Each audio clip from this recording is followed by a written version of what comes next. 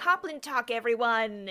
Today we're going over chapters 4 and 5. This is episode 3 of The Great Hunt. We're going over chapter 4, Summoned, and chapter 5, The Shadow in Shinar. I'm very excited to get through these chapters. So much going on. Hi, it's Lily. Oh yeah, I'm Julia, by the way. Unfortunately for Lily, there is no Nynaeve in this chapter. There was a female perspective, but it was all Moraine. I would love to know how disappointed you were when you realized that. I was actually pretty disappointed because I was very hyped for it to be Nynaeve, because she's been forgotten about this entire book. It was Moraine. I wasn't mad about it, though, once we read the later two, because there's so much information here. Very excited. Nynaeve is mentioned, I think, once, and that's all we get. This whole book, these 4 or 5 chapters that we've read, she's been forgotten. Where is she? This is kind of how she was introduced in Eye of the World, right? It was like whisperings, and then she came, I think, in like chapter 2 or 3 or something, and like hit Matt. She has to make an entrance. Exactly. She has to make it interesting. But yeah, we are going to be talking about some Aes Sedai drama in this chapter. We're going to talk about a little bit of Arthur Hawkwing, some Liandrin mischief, okay? A little bit, and then a little bit of your boys from Children of the Light, okay?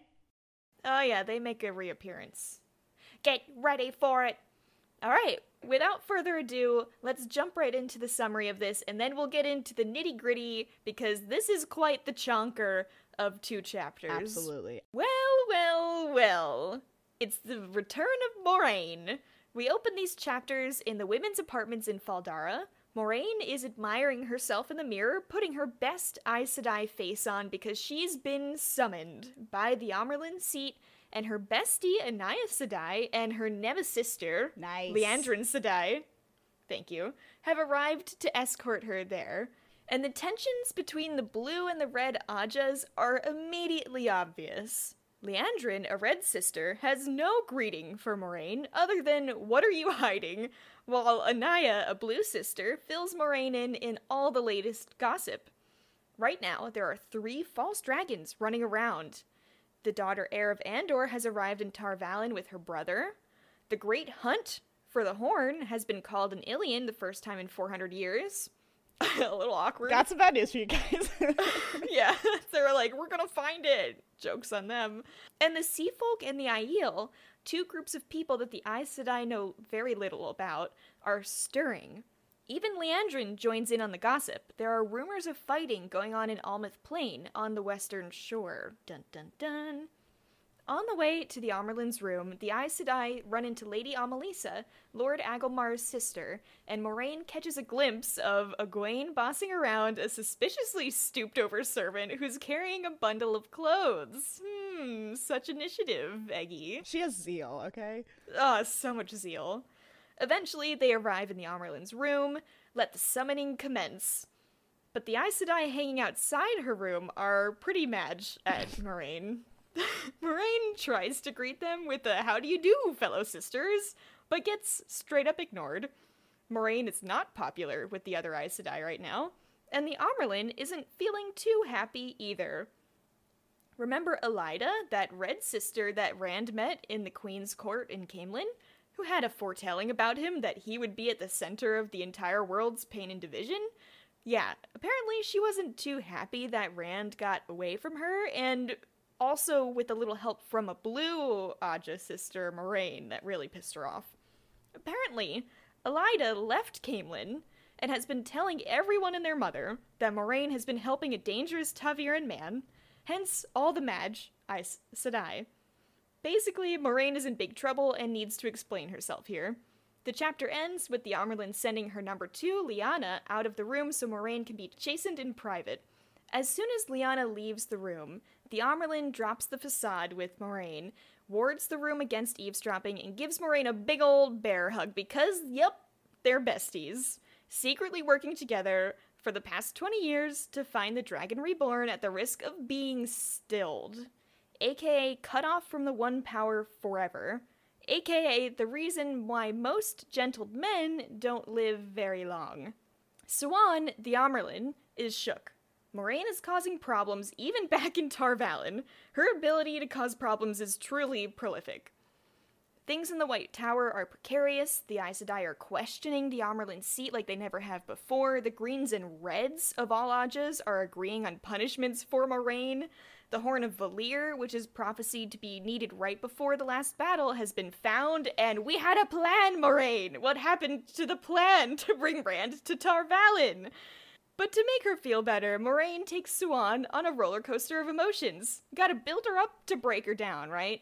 So, the high point, Moiraine gives Siuan a good old-fashioned pep talk to make her angry and get some fire back in her. But the low point, oh yeah, the seal on the Dark One's prison is breaking. And then they get down to business, planning their next steps on how to handle the Dragon Reborn. This is a really fun look into the plans that we never got to hear about in Eye of the World. This chapter also has new perspectives galore. We get a glimpse from Jeffrem Bornhald, the White Cloak who imprisoned Eggy and Perrin back in the day, who is moving White Cloak's forces around Terrebonne secretly. We also get a glimpse of Liandrin's visit with Amalisa, and it's not the slumber party that Amalisa had hoped for. We end the chapter with Padan Fain, down in his cell in the dungeon, greeting an unexpected guest. So Lily, do you have any initial reactions to reading everything in this chapter? Initially, when I read the first two, or read both of these, very unhappy that Geofram is back in our lives. Or Jeffrem, I guess it's actually pronounced Jeffrem. I think Geofram is, like, more appropriate, though. So when I heard his perspective, I was frustrated. Also kind of excited, because it's like, we're getting a whole new perspective on the world, and he's doing some shit on the far western shore. I don't know, it's pretty interesting, okay? Especially knowing what we know from the prologue, and that Dark Friends are being given orders, and one of the Dark Friends is a Children of the Light. So, like, every Children of Light, it's just like a little ears perk up. What are they up to? Because we know at least one of them is getting orders directly from Ballsy himself. Where's our boy Bors? Where's Straub? Let me know. I am not a fan of Moiraine, at least in the first half of the book. But I enjoy these perspectives because it's like, yes, we're getting a little more backstory on Moiraine. We learn she's a royal, which is exciting. We learn about her bestie relationship with the Amyrlin, which has to be kept real secret, and their whole plan for 20 years. It's just so exciting. All right, cool. So let's start at the very beginning of these two chapters, because there is so much information packed in here, and I want to kind of go through the little details that we haven't been going through as much lately and pick it apart a little bit, okay? Let's start with chapter 4. So right at the very beginning, we're in Moraine's room with her. She's kind of putting on her mask, and I really love this because we get a look into, like, her own feelings and how nervous she truly is and how she literally practices, like, putting on her Aes Sedai mask in the mirror before going to talk to people. The first thing I want to get into is she's wearing this thing called a shawl, and this is like Aes Sedai formal wear, pretty much. Every Aja has their own colorful shawl that they wear. It's got the color of their Aja on it, and then the symbol of the Aes Sedai on the back, big white flame, so everyone knows who they are. It's only worn in very formal occasions, so pretty much never outside of the White Tower, and even then, not very often. So the fact that Moiraine is wearing it now is a big red flag that she's in trouble and trying to, like, appease people, you know? Like, I'm part of the tower too, guys. Hey, guys, how long has it been since I was back in the White Tower? You know, love ya. Why would she even have it with her? Well, that's what I want to know. Yeah, she says, like, it was just luck that she had it in her bag with her, and I'm like, there is no luck when it comes to Moiraine. She does not take anything to chance. Alright, quick backstory on Moiraine again. As Robert Jordan loves to point out, she's not at all tall. He also loves to point out that Liandrin and Anaya are both taller than Moiraine, so we get it, Robert. She's short, thank you. He describes her as having a commanding grace that could dominate any gathering, which is honestly a common trait among Aes Sedai, but Moiraine learned this while growing up in the royal palace of Cairhien. So there's our confirmation. We don't know what her position was necessarily, but she grew up in the royal palace, so you gotta assume she's high up there. She is also wearing her super cool forehead jewelry. It's the Kisera or something like that. And she's doing this specifically to throw off any of the Aes Sedai that came with the Amyrlin, because Moiraine doesn't know who's here with her. So it could be like more frenemies. It could be all friends, but not very likely. She doesn't seem to have a ton of friends, really. But everyone knows that her little forehead jewelry is what she uses to, like, eavesdrop on people. And they don't know what else she does with it, so to her, this is to throw them off balance, to be like, maybe I'm hearing everything that you're thinking right now. Like, I don't know. It's more like Aes Sedai politicking, which I always really love to read about. And Moiraine is very concerned about why the Amyrlin came herself, because, as Robert Jordan describes, much of the calm was on the surface today for Moiraine, not actually deep down. And Moiraine thinks to herself there must be trouble or she would not have come, she thought for the 10th time today. Sounds relatable. She's very anxious, but not showing it. And then we meet our first two Aes Sedai, Liandrin and Anaya. Of the rapid, insistent knocking, who do you think that was on the door? Definitely Liandrin. Anaya is Blue Aja. She smiles as soon as she sees Moiraine. She's got dark hair. Robert Jordan, I have a problem with him calling her not pretty unless she smiles. I'm sorry. Yeah, my dude, that's a bad look. I'm sorry, Robert. But she also makes people feel comforted, safe, and special, which is adorable, and it gives big sister vibes. She greets Moiraine by saying, "The light shine on you, Moiraine. It's so good to see you again. Are you well? It's been so long." And Moiraine replies, "My heart is lighter for your presence, Anaya." I love it. Liandrin, on the other hand, is Red Aja. She's also wearing her red shawl. She's described as young and pretty, with a doll's face and a small, petulant mouth. I love that he called her mouth petulant. She also wears her hair in lots of braids, so I included a picture of Liandrin from the show because I felt like they did an interesting job of showing what that might look like. She's blonde in the show, and then her braids are kind of like all swept back. Yeah, she wears lots of braids. It's very reminiscent of wherever she's from. Tarabon. She's got darker eyes and eyebrows. Robert Jordan knew that trend was going to be on trend. Absolutely. All right, he predicted it first. And the only thing she says to Moiraine is, "The Amyrlin seat, she requires your presence, sister." Her voice was petulant, too, and cold-edged. Liandrin always sounded dissatisfied with something, so she sounds like a great time. Oh, yeah. To Liandrin, she knows enough of the Aes Sedai politicking to know, like, the Blues are like the sneaky spies. They're always fucking up to something. And she also knows that the Amyrlin used to be blue, that Lyanna's blue.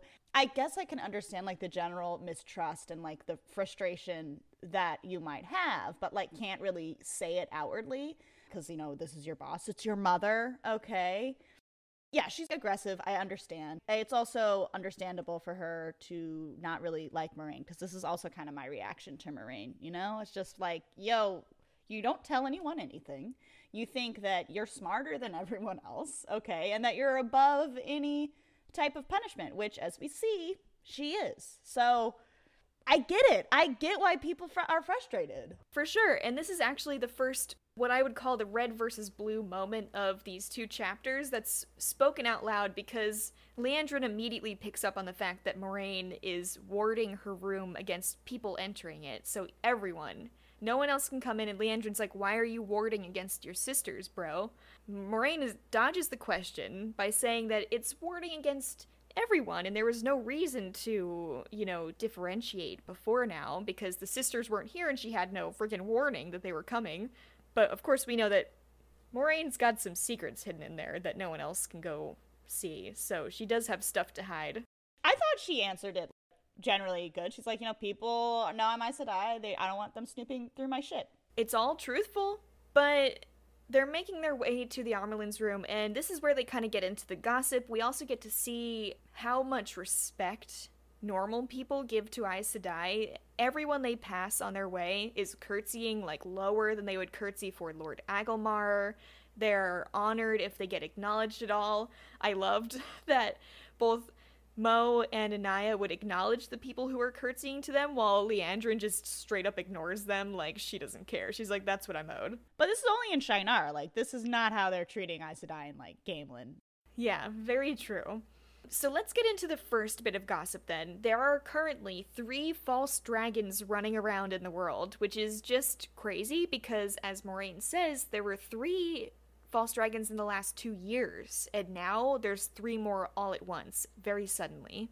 Very disconcerting. I'm sure this contributed to why the Aes Sedai are really pissed at Moiraine potentially running around with a dangerous man, who they don't know is apparently a Ta'Veren or something, and Elaida had a foretelling about him, like, oh god.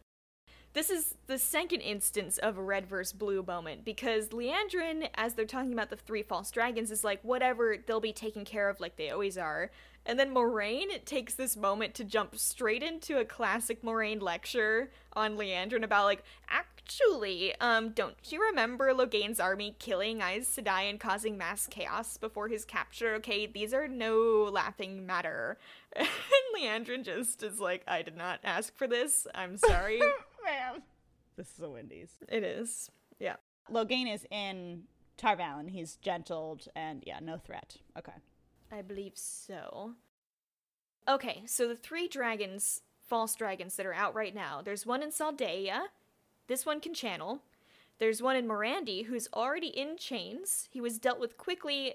People theorize later on in the chapter that it's because the area is very unstable. There's lots of, like, mini-states kind of fighting for control, and they're always worried that the others are trying to take territory, and so it sounds like they thought that maybe the dragon was being used as, like, a front to take more territory, so they all banded together to be like, no, we're just gonna take this guy down because we got enough to deal with, so this guy's gone. And then we have one more in Tyr, who's currently getting harried through a town called Haddon Merk. So they're kind of getting dealt with. The one in Saldaea, though, can channel. That's a big problem. Yeah. That's just like Loghain. He could be dangerous. The one in Tyr, people in Tyr hate Aes Sedai, so, like, what is that one doing? Right. I know. What did he think he was going to accomplish there? He's like, why don't you love me? I am the prophesied savior or destroyer of the world. Yeah, meanwhile, it's like all of these houses have been burned down because someone drew the dragon's fang for no reason. And he's probably going crazy. Yeah. I mean, just looking at the map, Saldaea seems like the best place to proclaim yourself the false dragon, because it's, you know, it doesn't seem as populated. It's not as crowded as the southern part of the continent. So I think that's a good location. Or just in Two Rivers. Just show up there. All right. Next, they come across Lady Amalisa, Agelmar's sister. Moiraine and Anaya are very kind to her. They greet her by calling her sister, which is quite the compliment to Amalisa, who has never even been to Tar Valon. Liandrin is kind of like the overly friendly, where you know she has a lot of disdain for her, but is acting like she doesn't, and Amalisa doesn't seem to pick up on it quite a way, so she's like, yeah, let's, like, come join me and my ladies later on, we'll have fun, and Liandrin's like, that would be great, I would love that. And then this was one of my favorite thoughts that Moiraine had. She was like, Liandrin, she makes few friends, and none outside the Red Ajah. Certainly never outside of the Aes Sedai. She would sooner make friends with a man or a Trolloc. Okay? That's quite a statement to make about someone. This is where the Reds, like, you could be such a cool Ajah. Like, your whole thing is, like, we are trying to stop men from channeling, which is a good goal based on what we know. And then they just have to take it a step further, being like, no, we hate men. All men. We hate all men. Also, we're really mean to everyone. And I hate all other Aes Sedai. It's like, you could just have your lane, but you have to also be terrible. Why? Moiraine even thinks, she's like, Moiraine was not sure Liandrin saw much difference between men and Trollocs. She was not sure any of the Red Ajah did. So, like, what's their problem? Well, truly, especially because how we know Elaida reaction to Rand. He shows up, she has this foretelling, this is an Eye of the World, and then immediately is hunting him. I know. She literally went immediately into playing the most dangerous game. It's like, I can hunt any human, I'll find you. And she almost does. Yeah. Luckily, Moiraine got there in time to spirit him away. Master fucking They didn't go out through the ways. Oh yeah. He came through. Let's just say, I'm not sure if this is going to come up later or not, but, like, shout out again to Master Basil Gill for dealing with Elaida when she came to his inn. Everyone else who isn't Aes Sedai might as well be pieces on a stone board as far as she is concerned, Elaida. Luckily for him, the innkeeper, one Master Gill, as I remember, apparently thinks much of Aes Sedai, and so answered her questions to her satisfaction. Elaida actually spoke well of him. Wow. Damn. He's amazing, as per usual. Throughout all this, Moraine is wondering what Liandrin is up to because she notices her being too sweet to Amalisa. She's like, this is sus, okay? And here's the, like, internal politicking going on in Moraine's head. Let's just briefly touch on the moment where Moraine sees Egwene and Rand, because I loved this. I love when Robert Jordan connects the timelines and you can be like, oh, this is when that was happening, because last time we saw Egwene and Rand, they were down in, like, the basement of the keep, essentially, and had just decided to go up to the women's apartment, so it's fun to kind of flash forward and see them actually going through with their plan, and Rand, poor Rand, is just always hiding somewhere. I feel like Moraine knows exactly what's happening, and she's like, let him play. That's what I wondered too.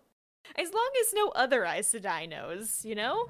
Yeah, exactly. The next bit of rumor is about Andor, Caemlyn, and the Queen and daughter heir. This is one of my favorite parts of the first book. This whole, like, royal family meeting in Tar Valon, because the last time we were talking about the queen and the daughter Elaine, her heir, and Gawain, the brother and son, they were on their way to Tar Valon, and I had some predictions surrounding this, like they were going to be attacked on the way, or they weren't going to make it to Tar Valon, and I also thought it was super weird that both Elaine and her party were going up with Logain. Like, they kind of were, like, traveling at the same time, and I was like, something really bad's going to happen. So I was pleased to know, getting the confirmation here, that they did indeed make it to Tar Valon, because I did not think that they were going to. It was not an easy journey, though. You weren't wrong that something was going to happen along the way, because it turns out there's a crazed pack of white cloaks following them from Caemlyn. Well, okay.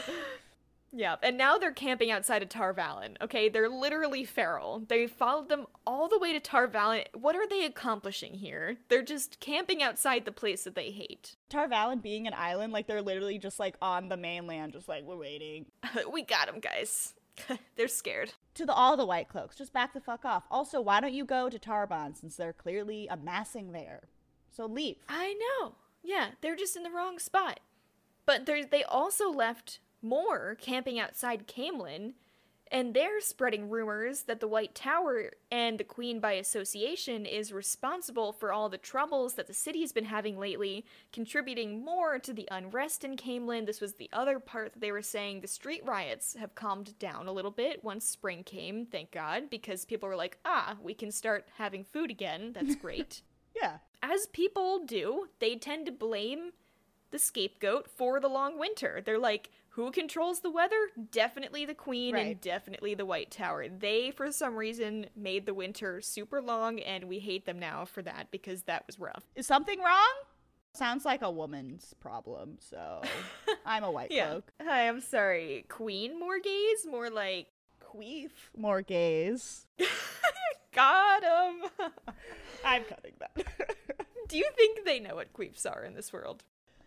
No, it's really hidden. I mean, Tar Valon does, for sure, but not outside world. I do want to mention, on a serious note, I guess, is that the White Cloaks, as we learn later from Geofram's chapter, I don't give a shit that I'm mispronouncing his name. His name is Geofram. 100%. Get a better name. Get a fucking name. If you want Jeffram, spell it Jeffram. Okay, for me, it's Geofram. Okay, that's all I'm going to say about that. Came in strong.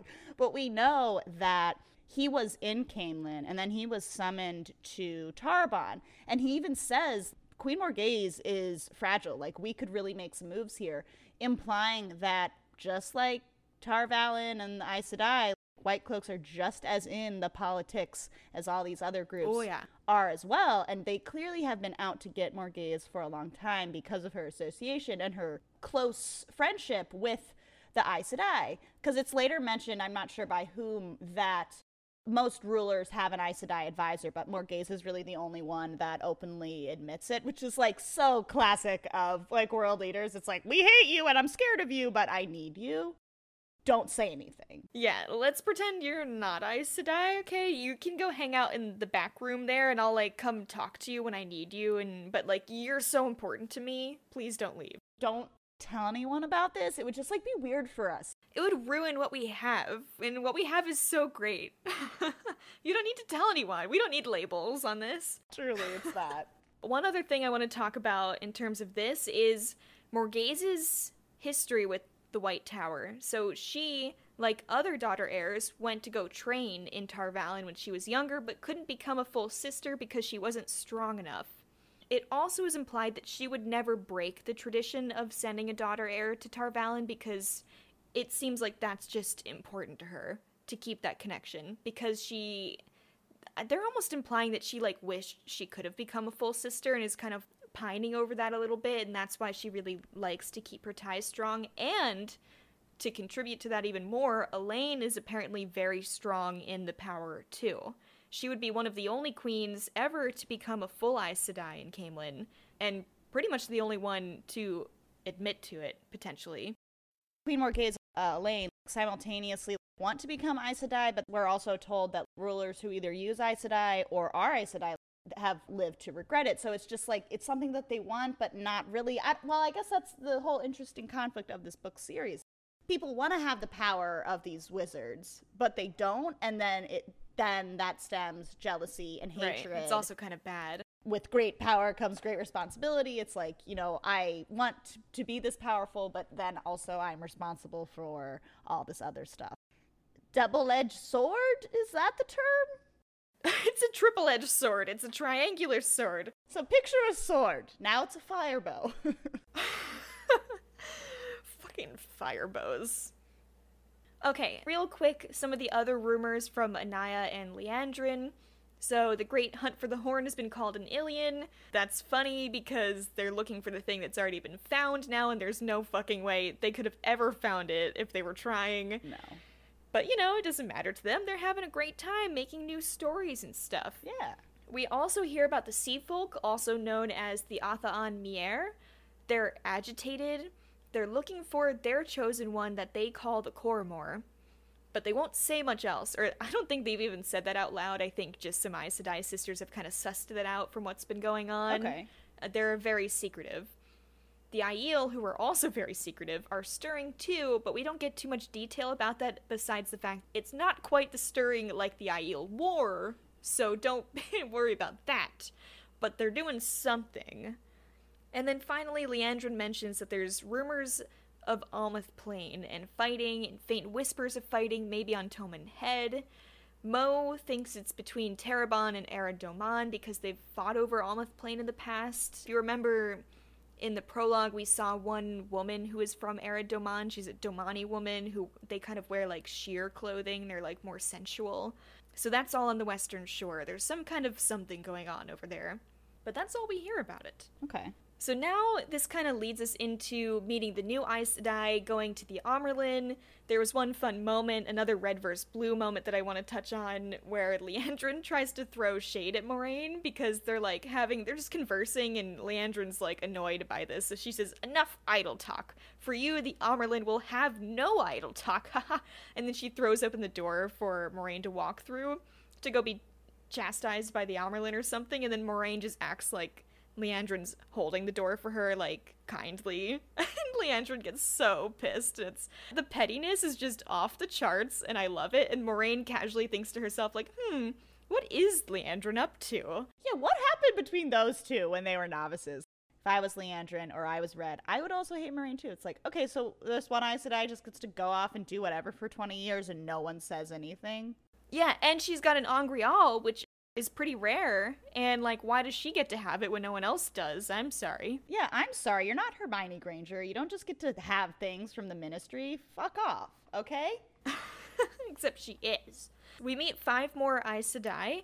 We get Varen of the Brown Aja. She's sketching or taking notes about a flower blossom, which is cool. We also get Seraphel, another Brown Aja. She's reading an old book, classic. We get an unnamed yellow sister, sorry to her. We get Carlinia, who's from the White Aja. She's cold of manner. And then finally we meet Alana of the Green, who's described as fiery. We don't hear too much from them. No one responds to Moraine as she says, "How do you do?" Yep. That's real awkward. And then enter Lyanna, who takes Moraine back to meet with the Amyrlin himself. Alright, so real quick overview on what we know of the Ajas so far. The blue are kind of spy-like.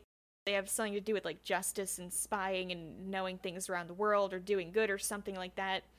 The red, they're 2 policemen who can channel. The Browns, which we've met for the first time now, are kind of more, if you couldn't tell by the fact that they're reading old books and taking notes on flower blossoms, just about knowledge. And Moiraine even talks about it's not uncommon to just have a brown sister not even hear you talking to her because she's so entranced in her book. I mean, dream. Most of them are just real chill book readers. Right. They're like, I could fuck you up with my magic, but I also, like, would rather just read. Like, Harry Potter's cool, so, you know, it's fine. I, like, gotta finish this chapter, though, so, like, maybe I'll do something about you after this. I also want Loial to be Brown Asha, if that's a possibility. Oh, hell yeah. Maybe make an exception just because, like, he would actually have something to do and he would fucking thrive as a Brown Asha. Oh my god, can you imagine him in the libraries of Tar Valon? Like, he would, I think, have a conniption. We wouldn't see him for 30 years / 2 days in his, True. his timeline. It doesn't matter that he identifies as a male. He doesn't have to channel. He only has to read books. Just make an exception. It's fine. Give Loial something He's to no do. gear. The meeting with the Amyrlin begins. We already kind of know her at this point. Her name is Siuan Sanche. Her height is medium, thank you, Robert Jordan. She was born in Tyr, raised by a fisher. She was raised by the Hall of the Tower to the Amyrlin seat 10 years ago, and as the Amyrlin wears a rainbow stole as opposed to a shawl to represent all Anjas and none. She is of all of them and none. She's described as... Her face held a strength that had been there before her elevation to the Amyrlin seat.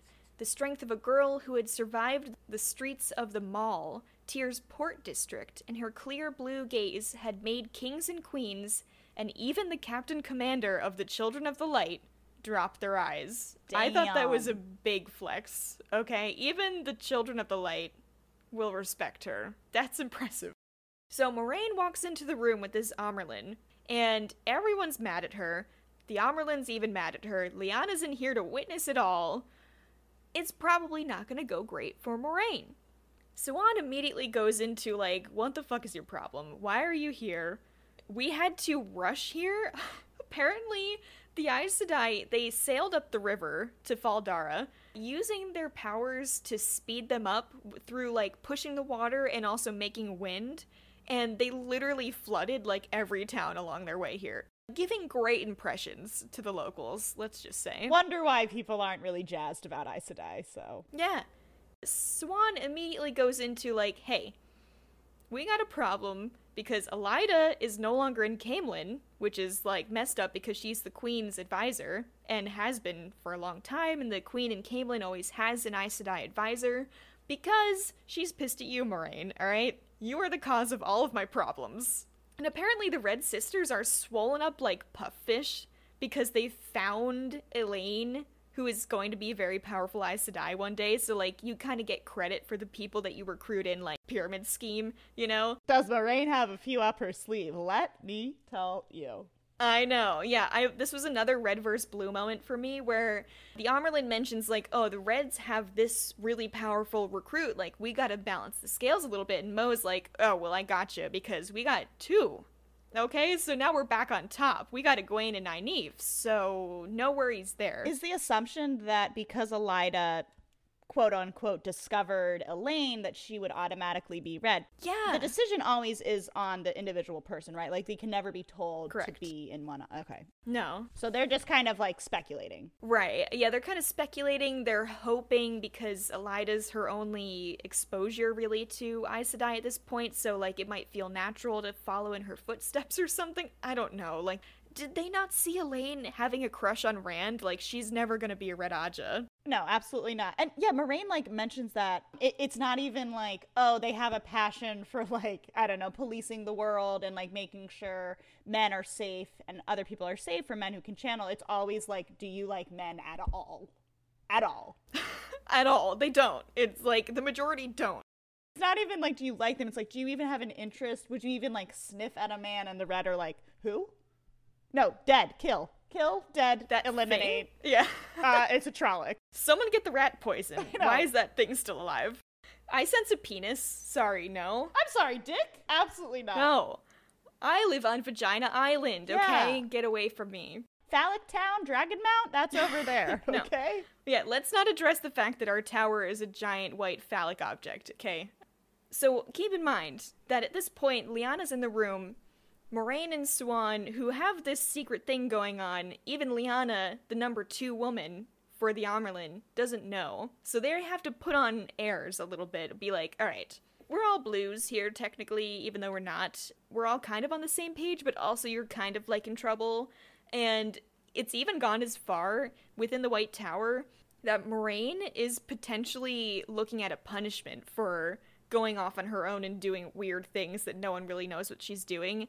And punishments for Aes Sedai means hard labor on a farm somewhere, which is just hilarious to me. The punishment section, I was like, what are they actually trying to tell her to do? So in my head, I thought that the punishment was like, because Moraine mentions like, you know, I'm better than like tilling vegetables, which is like a wild thing to say. Yeah. When you're the one being punished, you do not get to dictate terms, okay? Okay, be sent to a farm to like pick zucchini, and then also the Red Sisters are gonna like beat you with a switch. Is this some fucked up summer camp? This is horrible. I mean, I guess Pretty much. good punishment. Yeah. This apparently is how Aes Sedai punish each other, is with hard labor because they look down upon that, which is just a great message to send. Thank you. They're not pompous at all. And I love how Moraine was like, oh, psh, I'm never gonna go to any farm anyway, whatever, that's not a big deal, like, they can threaten me with that, it's fine. And then Swan's like, no, they're threatening you with, like, a red Aja looking over you while you're there. And Moraine's like, oh, okay, that would actually be really bad. And the fact that the green Aja and the red Aja are agreeing on this is also a huge problem, because they are another Aja that would never, in the past, agreed with red. Okay. So you can tell that there's some stuff going on in the White Tower that's not great. I have a question just about the setting. So it's mentioned a couple times about the sitters, and I know that's like representatives from each Aja. Are they actually in the room with Moraine and... Oh, they're No. not. Okay, sometimes the text makes it seem like it says the Red Sitters try to appear surprised, but maybe like that's Amerlin like looking back. Yeah, I think she's reflecting on a past time, because the sitters are present when the Hall of the Tower meets, which is the Amerlin and the sitters all kind of like deciding things together, because even though the Amerlin technically is the leader of the White Tower, she, alongside the sitters for each Aja, kind of make the big decisions, and they all have to agree on things. Eventually we'll like see a little bit more into that, and it's a really interesting kind of way to decide things. Yeah, alliances are forming in there, and they're kind of forming against the Amerlin herself. It seems like even Swan's influence is being questioned in the White Tower. So anyway, this chapter ends with the Amerlin sending Leanne away. Or not Leanne, Liana. They're trying to act like it's because she's about to give it to Moraine, essentially, and no one else can be around for this, so it's like a private, like, shaming moment. And I just love how, like, as soon as Liana leaves, they're like, alright, this is great. Hey, bestie, how's it been?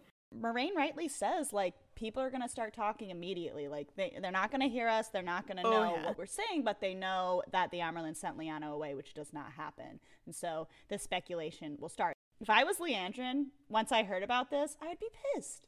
It's like, what the fuck are they planning? Don't let them be alone together. What the fuck are they planning? But then she can't really verbalize that because that's your mother. Yeah. Am I team Leandrin? Oh my god, is your hatred of Moraine coming back? Maybe a little bit. I mean, I definitely don't hate men, for the record. No, Leandrin, I feel you, girl. All right. Yeah, I mean, it is sussy. She has valid reasons of being suspicious of Moraine. And, like, since she clearly, like, gets off on gentling men, she's like, I'm sorry, Moraine, you have 3 men with you? I'm sorry, that sounds like a treat. Tingling! Oh my god. One of them has yellow eyes? Oh my god. Oh my god. Perfect. A unique one? Oh, that's different. Alright. But chapter 5 starts off with a discussion around stilling. So how much do we remember about stilling? I've only heard of stilling from the show.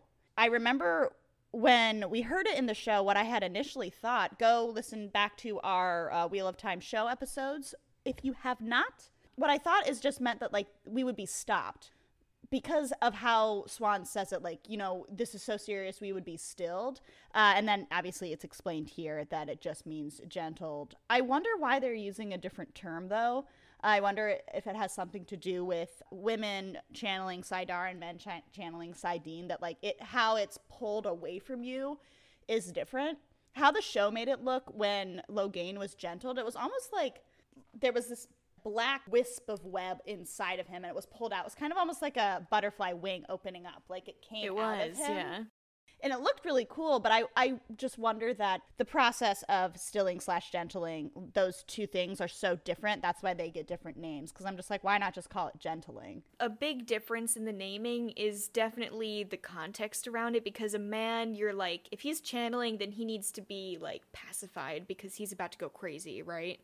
Versus a woman, this should never happen. Like, every single novice of the White Tower memorizes the name of every single Aes Sedai who has ever been stilled. Like, that's how rare it happens. You can memorize every single name. It just shouldn't happen because it's so horrific to them. Like, it's basically a death sentence. And when you get stilled, it's described in this chapter as you're cut off from the true source, but you can still feel that it's there, but you can never touch it. And, like, how horrible would that be? Like, imagine you got your favorite snack in the other room, and you're hungry, but you can't get to your snack, but you know it's there, and you're just wishing that you had the fucking snack, but you can't get to it. Like, how long would you survive? My bin of goldfish is in there. It's like a full box. If I couldn't get to it, I'd be out. Straight up done, yeah. You couldn't, yeah, it's not worth anything. As we later find out, the two Amyrlins who are stilled, they end up working in, like, the fucking kitchen. So it's not only that you're stilled and pretty much being sent to death, but you're also humiliated.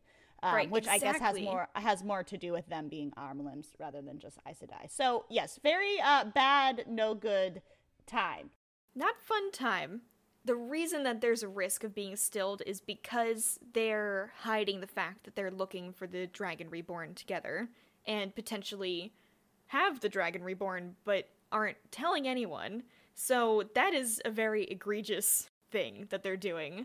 I guess it is, but if we're really thinking about it, is there, like, you know, a step-by-step guide of what to do when the Dragon Reborn is identified and located? I don't think we know what to do. I understand, like, what they're doing is bad in terms of the secrecy. This punishment seems ridiculous. The punishment is coming from them lying instead of, so it's, like, out of fairness instead of, like, what they're doing is actually wrong. Because I think how they're handling this is actually probably for the best. As we know, Rand is not ready. Well, yeah, imagine the drama if every Aes Sedai knew and every person knew that he was the Dragon Reborn. Like, the hullabaloo that would result from that would be unheard of. But let's get into the two Amyrlin who have been stilled, because these are the beginnings, the origins of the red versus blue tensions, I'll say. Because both the Amyrlins who have been stilled, these are the only two who have ever been stilled in the past 3,000 years, since the breaking of the world. So it's rare. They were both Red Ajah, which is real awkward. The first one was Tetsuan. She betrayed Manetheren during the Trolloc Wars, so this is 2,000 years ago, because she was jealous of Elisande's power? Elisanda? I don't know. That was the queen of Manetheren who ended up burning the whole city down as a last resort. The Amyrlin at the time, Tetsuan, never sent support for Manetheren. This was the reason that she was deposed as Amyrlin. But the real kicker for this was that she was replaced by a blue sister. So this is the origins of the red versus blue. The next Amyrlin was Bonwyn. This was around the time of Arthur Hawkwing. Before we get into this, let's do a quick backstory on Arthur Hawkwing, because he's relevant to this. So we don't know too much about him at this point. All we know is he was a really strong ta'veren back in the day. He is the only person, before or since, who has been able to unite the entire, like, continent that's west of the spine of the world, pretty much. So he was building an empire. And the Amyrlin at the time, Bonwyn, was so far up her own butt that she thought she could puppeteer Arthur Hawkwing, which pissed him off so much that he sieged Tar Valon for 20 years. He literally sat outside and laid siege to the whole city for 20 fucking years because this Amyrlin thought she had the audacity to try to control him or act like she was the ultimate ruler, not him. That's enough to get you still? I mean, he was there for 20 years. He's the ruler of the entire continent, so when he's that pissed at Aes Sedai, I would imagine that kind of trickles down to the people and most likely contributed to the fact that a lot of people don't trust Aes Sedai right now. It ended up almost destroying all the power that they hold because he was proving to everyone that they're not as powerful as they seem. Like, here's me standing up to them for 20 years and they can't do anything about it, even though I'm not taking over. The kicker here again was a blue sister named Diane, I'm guessing, discovered damning evidence of Bonwyn's incompetence and replaced her as Amyrlin. So again, a blue sister replaces the red sister as Amyrlin, thus solidifying their rivalry between the two. This is also the reason that there has not been an Amyrlin from the red Aja ever since then. So ever since way back in the day, no woman from the red Aja has become Amyrlin, which is, like, kind of crazy, in my opinion. So they're real jealous, and there's a blue sitting on the Amyrlin Sea right now. So of course, tensions are really high when it seems like everything's going to shit, and there's false dragons everywhere. Everyone's real angry. And their term is for life, right? Yeah. It's your whole life, you're Amyrlin. Yeah, so there's not an opportunity unless you to, step like, down. re-elect. Right, okay. And they live a long-ass time. Well, I wanted to ask you about that because I think Rand says it. It's like, all Aes Sedai have that, like, ageless look. And I'm like, is that something that is actually real? That they're not aging themselves? Or is it just, like, because Aes Sedai just look so powerful that Rand's like, they look young? No, so this is actually a telltale sign of an Aes Sedai. It's very subtle, but it's usually described as, like, when you see a woman and at first she looks like she's in her 20s. Full adult, but kind of young, and then you talk to her and she seems, like, older than 20s, so you think, like, maybe up to 40 or something, but you can't really tell how old she is. That's the agelessness. It's basically like Botox. That's probably why Tom Gleeman was able to figure out Moiraine in Emmett's Field. Oh, probably. absolutely. Yeah, he could see her face, yeah. Look at that. All coming together. Full circle, yes. So Siuan ends up needing to get, like, a little fire put back into her because all of this infighting is really stressing her out. She's been alone amongst all these Aes Sedai who are questioning her and questioning why Moiraine is out, and she can't fend Moiraine because no one can know why Moiraine is out and about. So it just is looking really bad on her. She's super stressed. Luckily, Moiraine is able to get her back on track, and they talk about their plans, and we get this really cool tidbit where we hear that Siuan actually saw Rand in the crowd during the welcome. I love this, yes. I loved this too because Rand is trying so hard to be not noticed, and he even mentions that Siuan's eyes kind of, like, go past him and they don't stop or anything. Like, how she did that without staring at Rand is beyond me. Like, that takes talent. But apparently, the Amyrlin seat, Siuan Sanche, has a talent, capital T, where she can see ta'veren. And the stronger ta'veren they are, the brighter they glow. And she said Rand has blazed like the sun, which is just awesome. Her reaction to seeing Rand was my favorite, because I feel like it just encapsulates everything that's going on right now, all the emotions that normal people would feel to knowing the Dragon Reborn is reborn again. She said, "I've seldom been afraid in my life, but the sight of him made me afraid right down to my toes. I wanted to cower, to howl. I could barely speak. Agelmar thought I was angry with him, I said so little. That young man, he's the one we have sought these 20 years. Ah, yes, he is." Even then, she needs confirmation from Moiraine. Like, can he channel? Rand al'Thor is the Dragon Reborn. Like, smash cut to Rand, and he's, like, with Egwene, like, you think they're gonna find me? Can you get me some milk, maybe? He is the Dragon Reborn, all right? He's my guy, all right? We love him. Listen, he's doing his best as he can.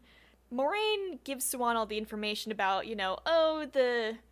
the seal to the Dark One's prison is broken now, and here's the Horn of Valir, so really the last battle is, like, pretty much on our doorstep. We have almost no time, but it's fine. Dragon Reborn, though, is around.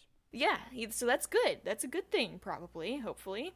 And what are we gonna do with him? Let's discuss. So, as Moraine notes, the whole reason she's been ignoring Rand this whole time is to avoid triggering the Manetheren stubbornness, which I love that she's realized this is how she has to do it now. She's like, I get it.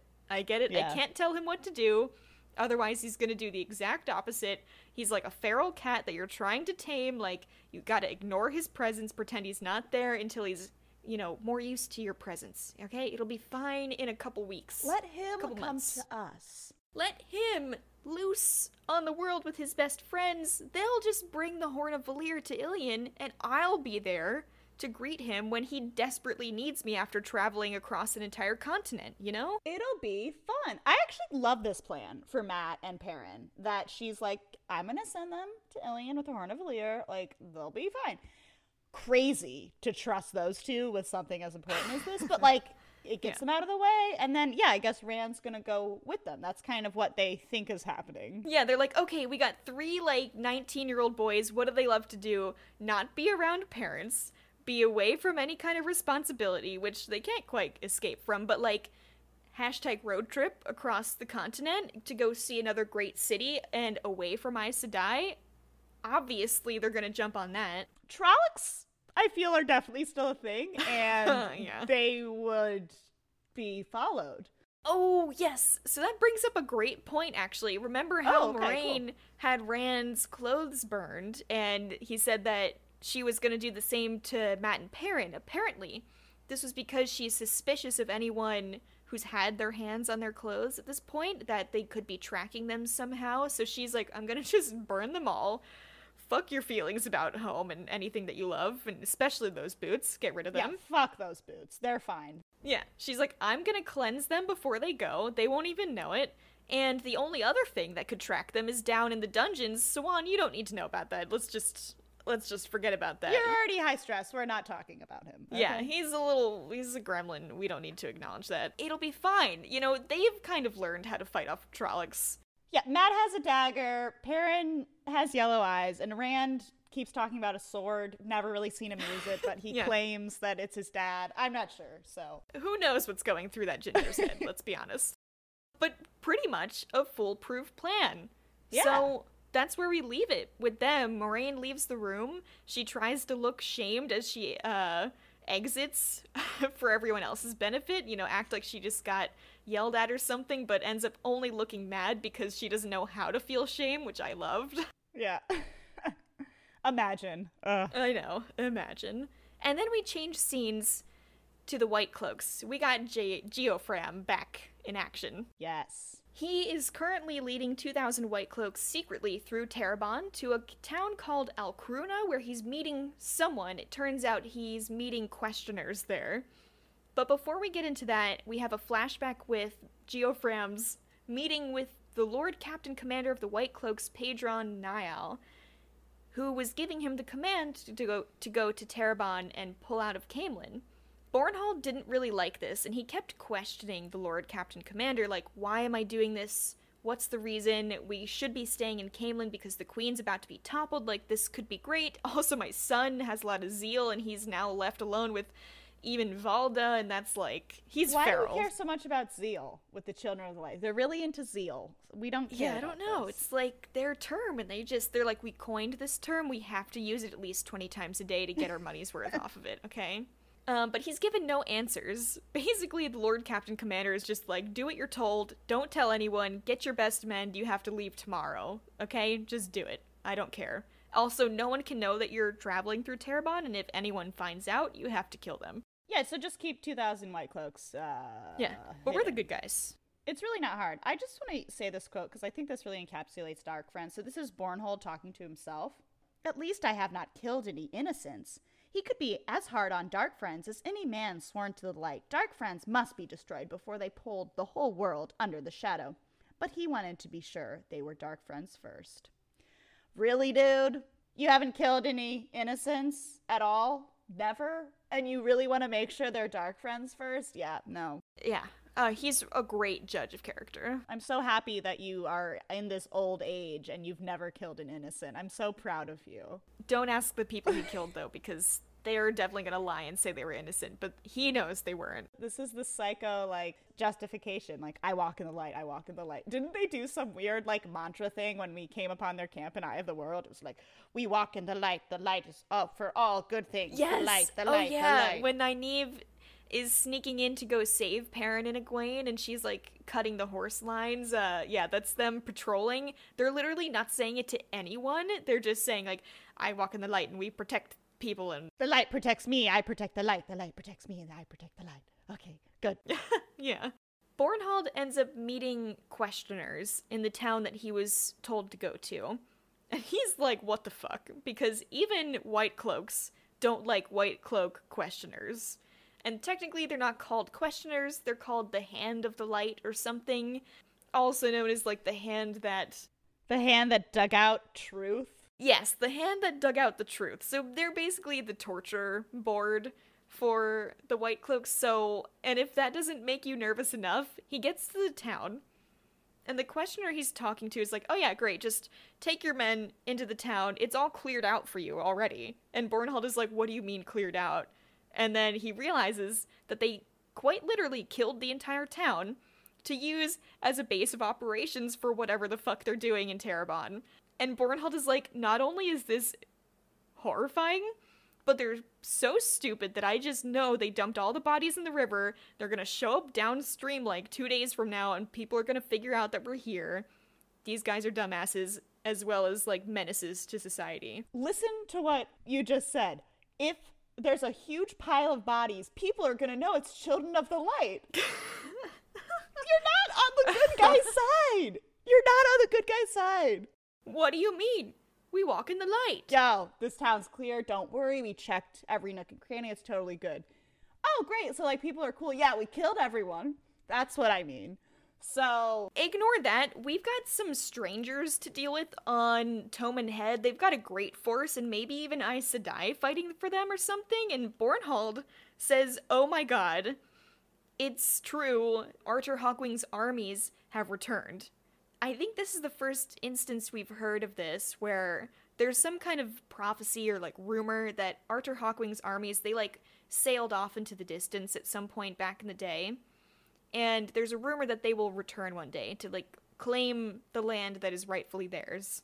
So Bornhald, this is his immediate first reaction, is like, those strangers, yeah, that's actually Arthur Hawkwing's armies. This is not great for us, I guess. And the questioner's like, no. They're just strangers. We're not going to call them anything else. Get fucked. And that's kind of where we end this scene. The final big scene of this chapter is from Liandrin's perspective, which is just quite a treat to get a look inside her little brain, which is just filled with disdain for everyone that is not her. So Liandrin's going down to Lady Amalisa's chambers to go chill with the girls, as she was invited to do, although it is, like, the night of that they talked about this. So Amalisa's not expecting her. She got the dates wrong. Unfortunately for Amalisa, not only is Liandrin just obnoxious and hates everyone, but Amalisa has made the mistake of reading a book about how men and women are supposed to interact with each other. Basically like a raunchy, like, sexual book, Girl. I'm pretty sure, talking about men and women. Liandrin is so unamused that she fucking burns this book. She takes Amalisa's property and burns it. It's the Dance of the Hawk and the Hummingbird, okay? It's just a silly little book, who cares? But Liandrin has no chill. And she does some, pretty questionable things to Amalisa here. What was your impression of this scene? Because, like, can you give me a summary of what you think is going on? Okay, so it seems like, because we get this, I guess, reveal, like, at the end that, like, there are Black Aja, which Black Aja are dark friends that are Aes Sedai. And we know that these people actually exist because Aes Sedai were definitely in the prologue. Liandrin, because she's kind of mean to everyone. It's like she's almost warning Amalisa, but also kind of threatening her because Amalisa's like, oh, okay, well, will you protect me? And she's like, yeah, just beware. They're going to be around, Right. so just beware. So I honestly, like, first time reading this, I was like, okay, is Leandrin also a part of, like, the Dark Friends? Like, I don't really think she's Black Aja, but, like, it seems like she knows more than she's leading on. And also, is she just saying shit to make people scared? That's what I feel like she's doing. So, the one thing I want to point out here, because I feel like this scene is one that you should just return to and, like, reread once we understand. Okay. There's a lot hit. These ending scenes with, like, Bornhald and Leandrin and Padan Fain and stuff are just, we're not really supposed to understand what's happening right now. But the one thing she mentions is that she has her own childhood trick that she likes to use. Similar to how Moraine has a childhood trick about listening to people, Leandrin does something to Lady Amalisa during this that she just describes as her little trick. Basically, this whole time, Leandrin's just trying to, like, knock Amalisa off balance here to try to get her to do what she wants her to do, which is search for the boys. So, at one point, she lashes out with the one power, and Amalisa gasps and gives a jerk as if she had been pricked with a needle, and Leandrin's petulant mouth perks in a smile. This is her own special trick from childhood, the first learned of her abilities. It had been forbidden to her as soon as the Mistress of Novices discovered it, but to Leandrin that only meant one more thing she needed to conceal from those who were jealous of her. Love that. Just so... Okay, they're jealous? Time to ramp this up, yeah. Further down, Leandrin's thinking to herself it was not a perfect ability. Leandrin could not force anyone to do what she wanted, though she had tried. Oh, how she had tried. Oh, okay. But she could open them wide to her arguments, make them want to believe her, want more than anything to be convinced of her rightness. So this whole time she's saying, obey, obey me. By the way, there's Black Aja. Obey me, maybe. Your brother's a dark friend. Obey me. There's bad stuff going on. Moraine's talking to dark friends too, down in the dungeons. Obey me. Go find the 3 boys that Moraine brought with her. That is your goal right now, and you have to do that. And she leaves the room with Amalisa thoroughly convinced to do as she's told. Yeah, I mean, it's very similar to Ballsy, what he was doing to them. Seems like her trick is basically like some level of like this is how I'm interpreting it, some level of like paralysis, and then she's able to like hold their chin up. But as she says, it's like, I can't force anyone to do anything, but I can like kind of hold them in a way where they are forced to at least listen to me. And Amalisa seems, compared to other people, especially compared to Aes Sedai, sort of more gullible, more willing to trust, and especially being Aes Sedai, because that's what she wants. Like, she's going to want to listen to her. Yeah. She kind of looks up to them in a way. Like, she was so honored to be called sister by Moraine and Anaya earlier that, like, of course she's going to trust anything that any Aes Sedai says, especially when there's threats of the Black Aja being real, and maybe her brother's a dark friend, or maybe Moraine has been meeting with dark friends, or everyone's bad. Like, who knows what's going on? There's danger afoot.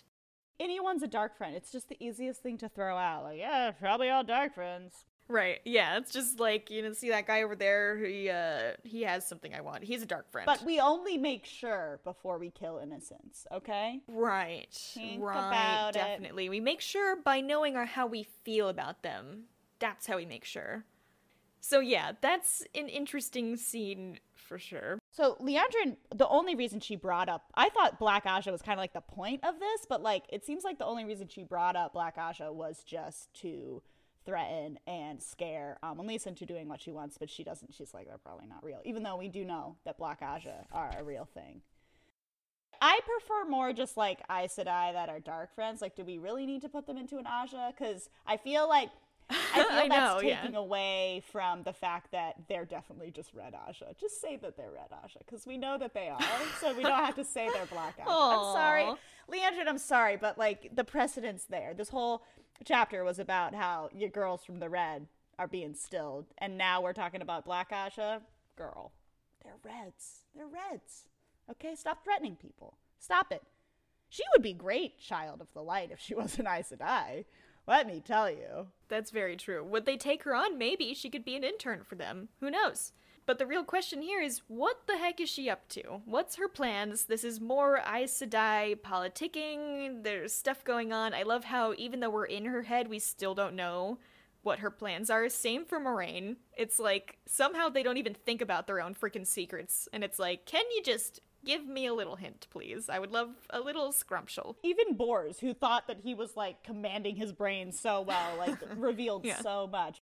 To me, from what I know about Liandrin and what I know about Red Aja, it seems pretty straightforward. She wants the boys so that she can figure them out, so that she can gentle them. Because she says in this chapter, I hunt all men corrupted. That's how Liandrin described her goal. I love how it's not all men who can channel, all men who, I don't know, maybe are threats, but all men who are corrupted. So I feel like the three she seeks, because they have been associated with Moraine, you're corrupt. Yeah. Oh, 100%. That's what it seems like her goal is, but you're right. I think she is also a person that 100% is not as smart as she thinks she is type of person. So, like, she thinks that she can, like, scheme and politic up there with Moraine and Swan. And in reality, she's like, I literally have to, like, threaten the meekest person in all of Fal Dara to get her to do one fucking thing for me. So, it'll be interesting to come back to this, though. Yeah, for sure. Okay, and then on to the very last scene, which is only a couple paragraphs long for this chapter. We're back with Padan Fain, our favorite dark friend and peddler. He's down in his cell. He's chilling, and actually it sounds like he's having a great time. Like, he's like, I'm limber as hell. I could go run a mile right now if I wanted to.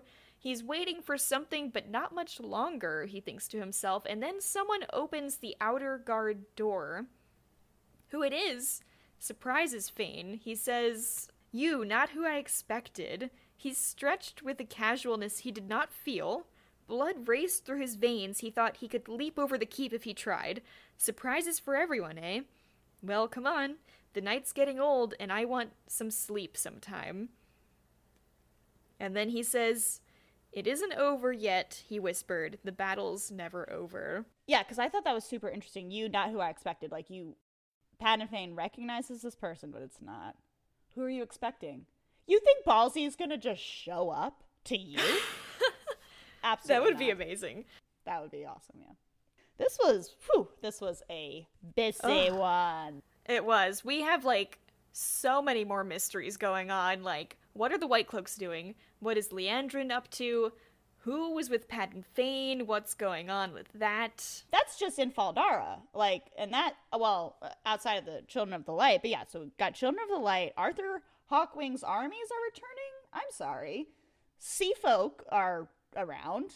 And then Tar Valon does not seem like a fun place to be right now. And we're going to throw Mat. Well, oh, that was something else that I wanted to mention in this. Moraine says that Mat can actually be cured. Oh, yeah. The connection between him and the Shadar Logoth dagger can be severed here because there's enough sisters to do it. And so Moraine says she only needs her, Swan, and Lyanna, and one other person. So I was going to say, like, Mat and Perrin and Egwene, they're all going to go to Tar Valon, but actually Mat will hopefully be severed of that, and then he can go on to Ilion with Perrin. This is why they're assuming that they can all take the horn to Ilion, because Mat will be able to travel without, wreaking havoc with his dagger knife. So, yeah. Mat's, he's just chilling. He's gonna touch his pocket with a knife in it every once in a while, but then he's gonna go gamble and be fine, so. Me very excited.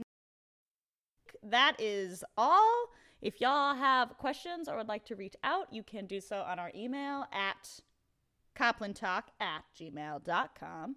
Please reach out to us there. And we got a Twitter at Copland Talk. Sometimes we'll tweet out when episodes go up there and stuff, so give us a follow there. We'll try to communicate when stuff is happening and stuff, stuff on Twitter. Stuff on Twitter. And that is all for the Coplands. Oh yeah, Copland's out. Copland's out. Great hunt, big huns.